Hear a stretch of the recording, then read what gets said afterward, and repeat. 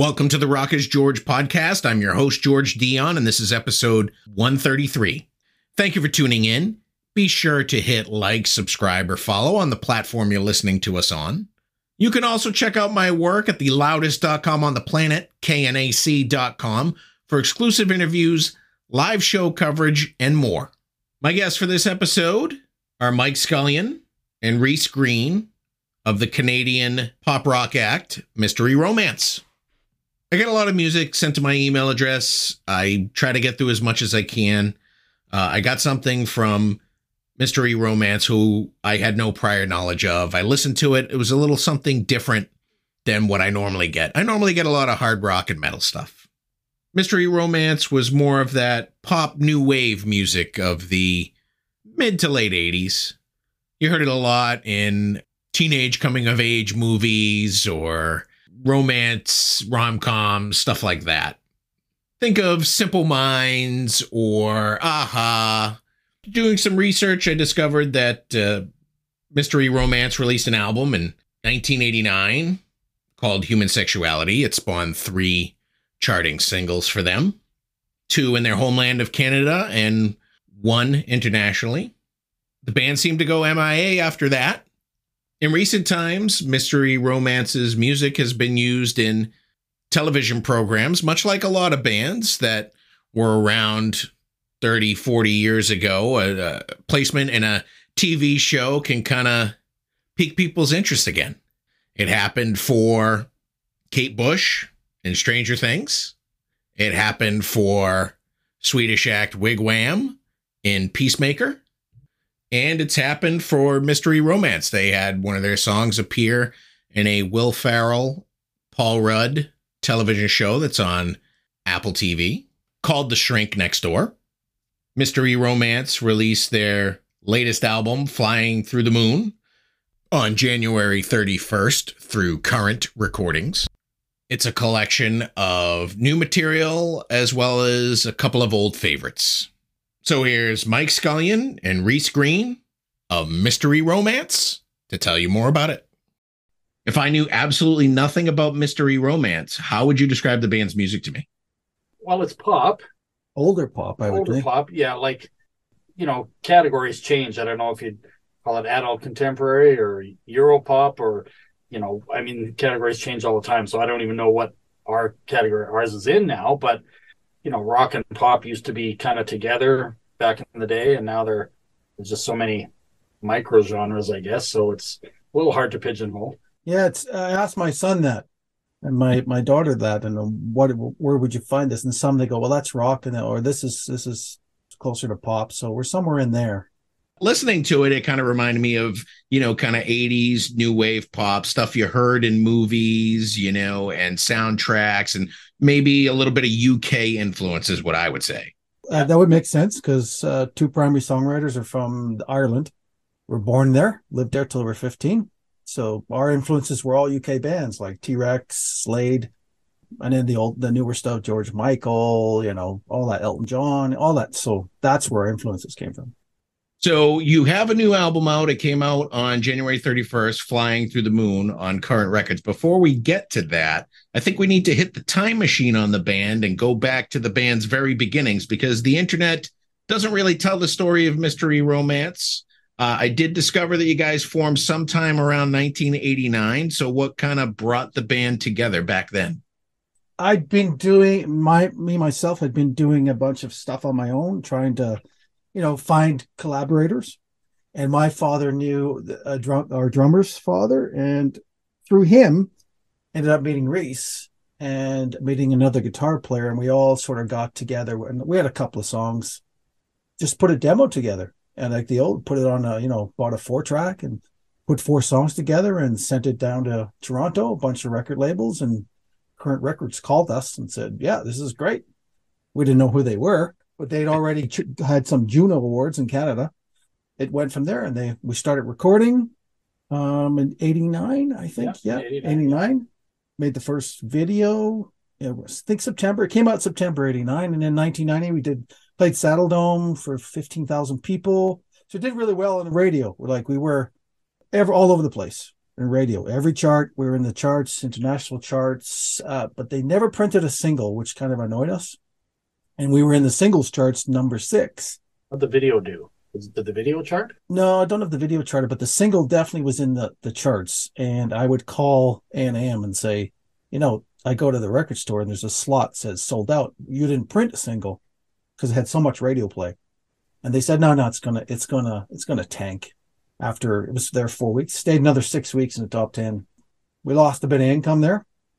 And then after that, we got a few gigs playing Saddle Dome, Jack Singer with the Philharmonic. And then just the guys, we're at the end of university, right? So and guys were like, well, I can't just do this for no money anymore. And we just sort of all got jobs. Yeah. It was kind of sad. I think it was the wrong timing for us. I think if we'd have come like 2 or 3 years earlier, record companies would have been in better shape and they might have put some more into it. So you signed with Current Records, who's a division of A&M. Are you just marketed to Canada at the time, or do they try to kind of squeak into the US, or they got us in the UK on President's Records, which we didn't know until recently, because some of the songs from that album ended up in a couple of TV shows, like Apple TV show with Will Ferrell and Paul Rudd. That publisher just called one day and said, hey, we can put this in this Apple show. And we go, who are you? We're like, we're the publisher for the UK. So we did find out, it was released in the UK, but we didn't know that at the time.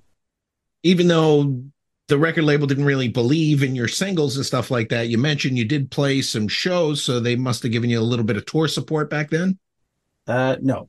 No, actually, we might have even done more shows had they given us tour support at all. Had they given us tour support, we would have done some shows. Yeah. Those came from just so much. The radio guys were really good, and I think A&M were pretty good. Like in those days, everyone had an A&R person in every city. They were really good, and they just kind of embraced us because we were from Calgary, and TV stations would call, and radio guys would call and say, "Do you want to play this concert with some iconic Canadian bands?" Which we did. And then we were getting set for this tour, but it all fell through because there was no tour support. For Reith and I, that is not such a bad thing because we just loved the studio, not the tour. Whereas our guitar guy, he was born to be on stage. Yeah. Right? And that was Stuart McCullough? No, Stuart McCullough is a songwriter. He's a singer. It was Richard Crooks, guitar player. Great guitar player. Could play anywhere, any place. And he was born to play on stage. He was getting married, so he was like, I got to go to Vancouver and get a real job. So he went to Vancouver. So it kind of fizzled. We kind of stuck together for a couple of years, and it just kind of fizzled. And then it was the rebirth with Jerry Young saying, hey, I heard your music in the movies. You should get back and do some stuff. Yeah, it started by kind of redoing some of the older songs to kind of make them a little bit more contemporary sounding. Yeah, we did that. We've done that a few times, and it's hard to get people together, though. These days. Well, at least we can have this technology. We can do it. Then we picked up a singer from New Zealand who kind of auditioned about 8 years ago, and he brought a whole new dynamic to it. And we've never been in the same room recording with him. Well, that's kind of the music industry today. You do everything remotely. Yeah, and he sings all his vocals in his car with his sweaters up around, and they sound great. So we just send him the tracks, and he does his vocal thing and sends it back. This album that you released in 1989, Human Sexuality, somebody came across, you said your UK label was trying to license the music out to music and TVs. Is that how it started to first appear in these programs? Yes, but that was recent. That's in the last 2 years. Right. The 80s revival has been huge in television, right? Yeah. So somehow, I mean, they're pretty big. They're a big publisher. If you look them up, they're called Kastner. And they're pretty big in the world. They've done a lot of stuff, been around for 50 years. So we didn't know, they had the rights to it. And they said, we can get this in the show. Would you let us do it? And we're like, well, sure, of course. And we did have one movie before around 1990 called Primo Baby. And one of the songs is in that. And that's gone on to that has made some money royalty wise.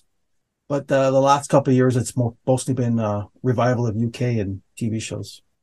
But the industry is getting harder and harder to get opportunities. Well, the TV seems to be a saving grace for some artists. I mean, nobody heard of Kate Bush running up that hill until it appeared in Stranger Things. And then all of a sudden it's the greatest song in the world. And it came out 35 years ago and nobody blinked at it. That's And right. it's kind of the 80s thing too. All the kids like the 80s sound now too, because it sounds new and different, right? So Yeah. I mean, there's a lot. Yeah, my kids too. I think the well, kids today are more better versed. I think actually because they like if they like the song, they don't care whether it was made in the 50s, 60s, 70s, 80s. They don't care. They just like the song. There's certainly been, an 80s revival and 90s revival within the hard rock and heavy metal music genre. But you guys' genre, I'd say it's starting to make that resurgence. And people are really starting to latch onto that kind of new wave pop from the 80s at this juncture.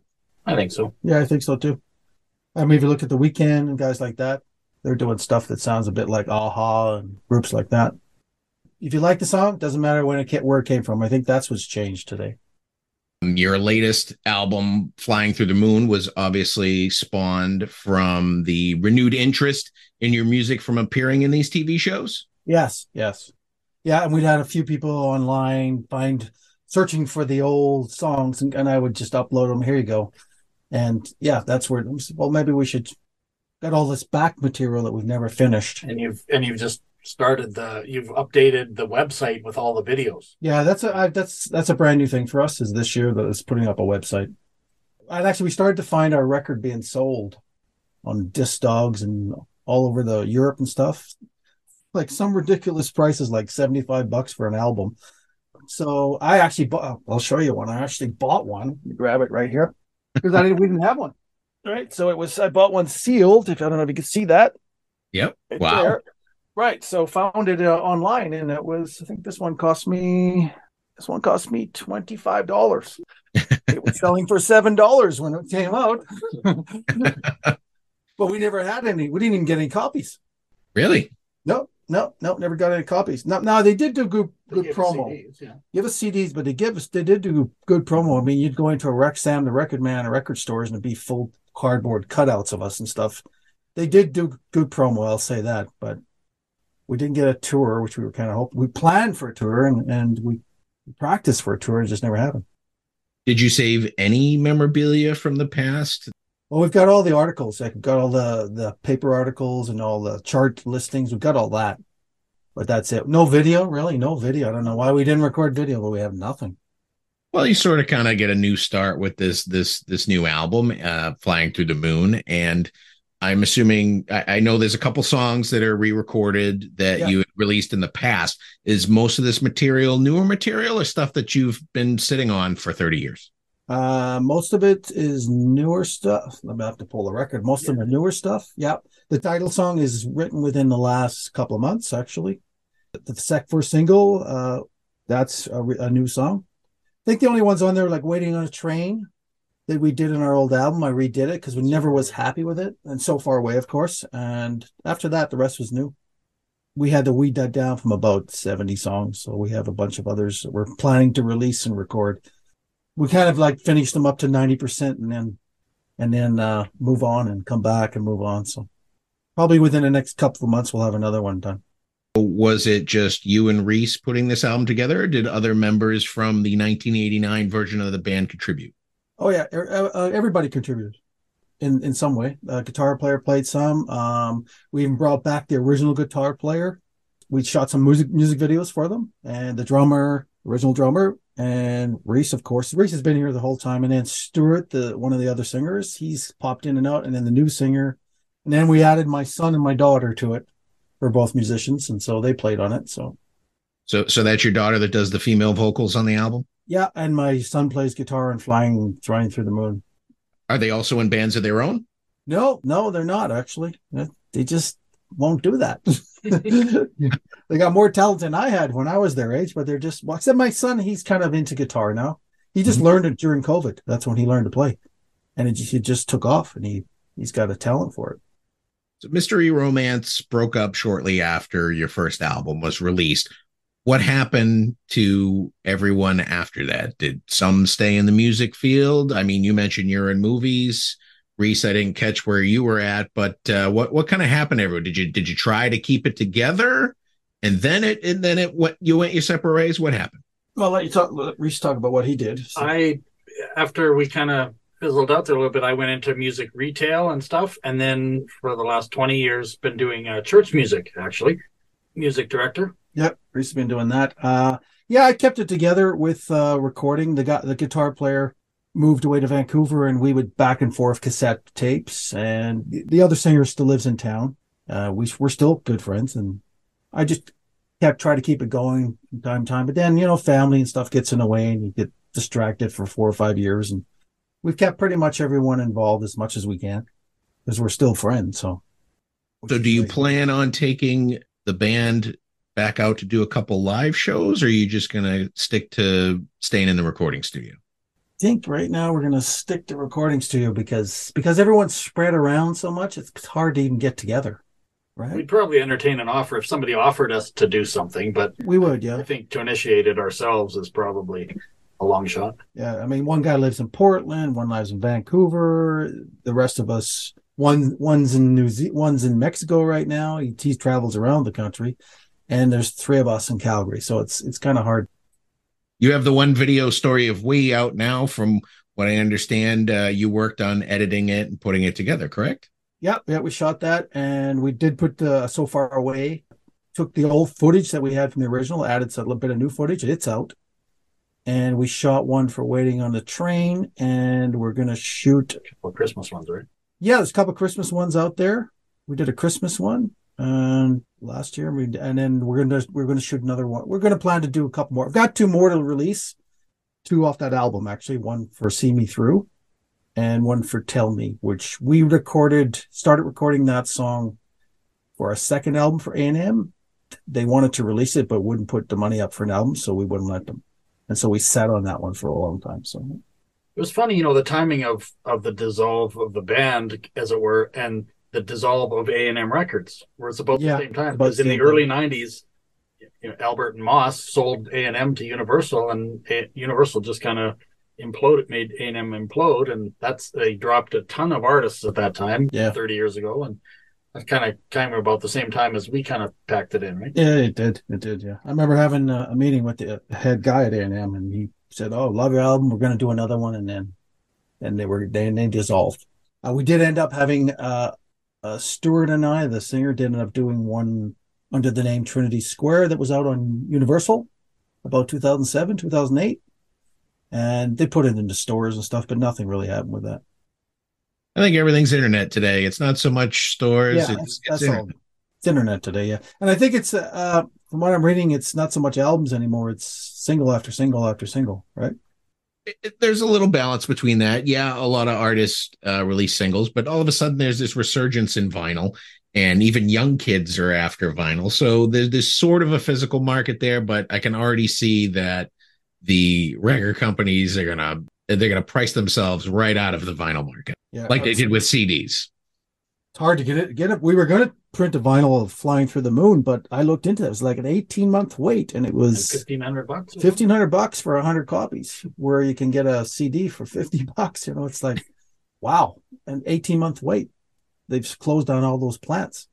Now musicians are actually buying their own vinyl plants. Like Metallica just bought one, and Jack White of the White Stripes, he has one too. So they're able to get them out faster. And then the bigger ones are prioritizing artists. Like Taylor Swift had no problem getting all those vinyls in less than 8 months. Exactly. Yes, yeah. And Adele, I heard when Adele booked hers, everyone else was bumped for a year. Yeah. Right, stuff like that. Yeah. Well, Reese is big time into vinyl, right? I love vinyl. I got a new turntable, and I love buying all the old stuff because the quality is better than it used to be back in the original days. But I still kind of gasp when I have to pay $45. Yeah. Mind you, my son, who's 20, he buys vinyl, nothing but vinyl. He's probably got 150 albums, and he's always buying vinyl. So the kids do like it. Yeah. I like we had this conversation today. It's about music, and I think it's not so much that the music's bad today because of kids, or I think the kids aren't exposed to the great music, and if they were, they'd love it. I mean, my daughter the other day she's driving me around. She said, "I want you to listen to some new stuff," and she playing me Steely Dan. Well, where are you finding this? and Ambrosia and stuff like that, and they love it. Well, and my kid, that's 16, plays me new stuff all the time, every day. And I've never heard of any of it because none of it's on the radio. I'm like, some of this is crap and some of this is really good, but none of it's on the radio. So they don't care what's on the radio. At least my daughter doesn't. She No. finds stuff from TikTok and wherever else, right? And and movies like Stranger Things and stuff. So they get it from somewhere, but they ain't coming from radio. No. Of course, if you say radio metal, like is there still, because that kind of disappeared, right? It as a mainstream form, yeah, heavy metal is sort of considered underground again. Okay. But I mean, certainly in Europe, it's huge. Overseas, they absolutely love it. There's a huge audience over there. Overseas loves the nostalgia act. So you take the metal of the 80s, and those guys could still release albums over in Europe and it'd be successful. They got so many festivals in Europe for all these metal acts. So they hold on, just not so much in the US. The US sort of has it, but they put like a little corporateness on what metal we have here in the US. Okay. Gotcha. Well, that's good. Some of that stuff was good too. Well, I think with the advent, can a lot of the hard rock acts survive, make a living just from doing live shows in the US, or do they have to be international? I think they exclusively make their money off of live performances. I don't think they're making money off of their music anymore. If it is, it's very little. I'd say that t-shirts, merchandise, probably a little bit on vinyl now, and live performances is probably the main financial means for hard rock and metal acts today. Or sync placement, because that actually does play well if you can get it, pay well if you can get in there. Yeah, video games and movies and stuff like that, and then that's where the kids find the music, right? And they're going like, "Well, what's that?" And then they go searching for it. Yeah. And it's funny, back, like in the 80s, bands would be like, no way my song's going in a commercial. I'm not selling out. And now you have to.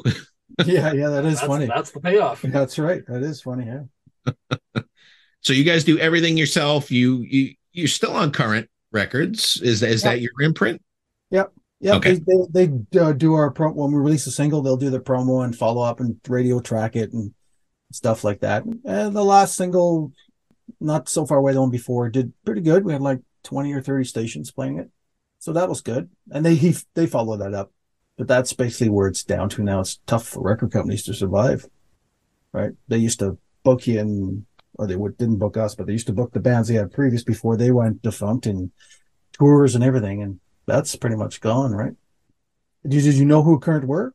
No, I was unfamiliar with that. I mean, I've interviewed some Canadian acts, but that hasn't come up. Like Attic Records, I know, out of Canada. Oh yeah. Yep. Well, Current was right up there, said, because they'd won 2 Junos, one with Parachute Club, with a couple of huge hits, and Gold Records, and M+M. You might probably heard that song, Echo Beach. That's one of their bands, and that's still pretty popular today. So they had quite a track record. Just we caught them at the tail end of when things were starting to change. So you mentioned you guys are laying down some tracks. I assume you're working on your follow-up album? Yes, we are. We're working on that, trying to learn some new software from this East-West, what's it called, East-West music. I don't know if you've heard of them. Yes.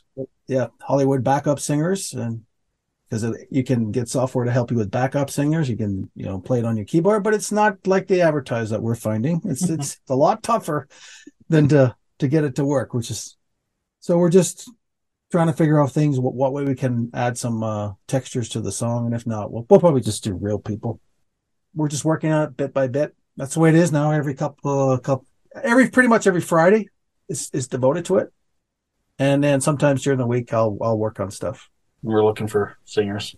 Yeah, we're actually doing on this one. We're trying to add some guest singers, some guys, some people that we know, that to have them come in and sing some of the tracks, just something different. Are you going to put out like a advertisement for that, or are you going to try to stick with your circle of musician friends? No, we've done that, and it's really hard to find good singers. Like, it's really hard. We found one guy locally that we know who can sing blues rock, so we're going to have him do one. But we've had an ad up for a while now trying to find a singer, and Reese has been out to a few gigs looking for some people, but hard to find.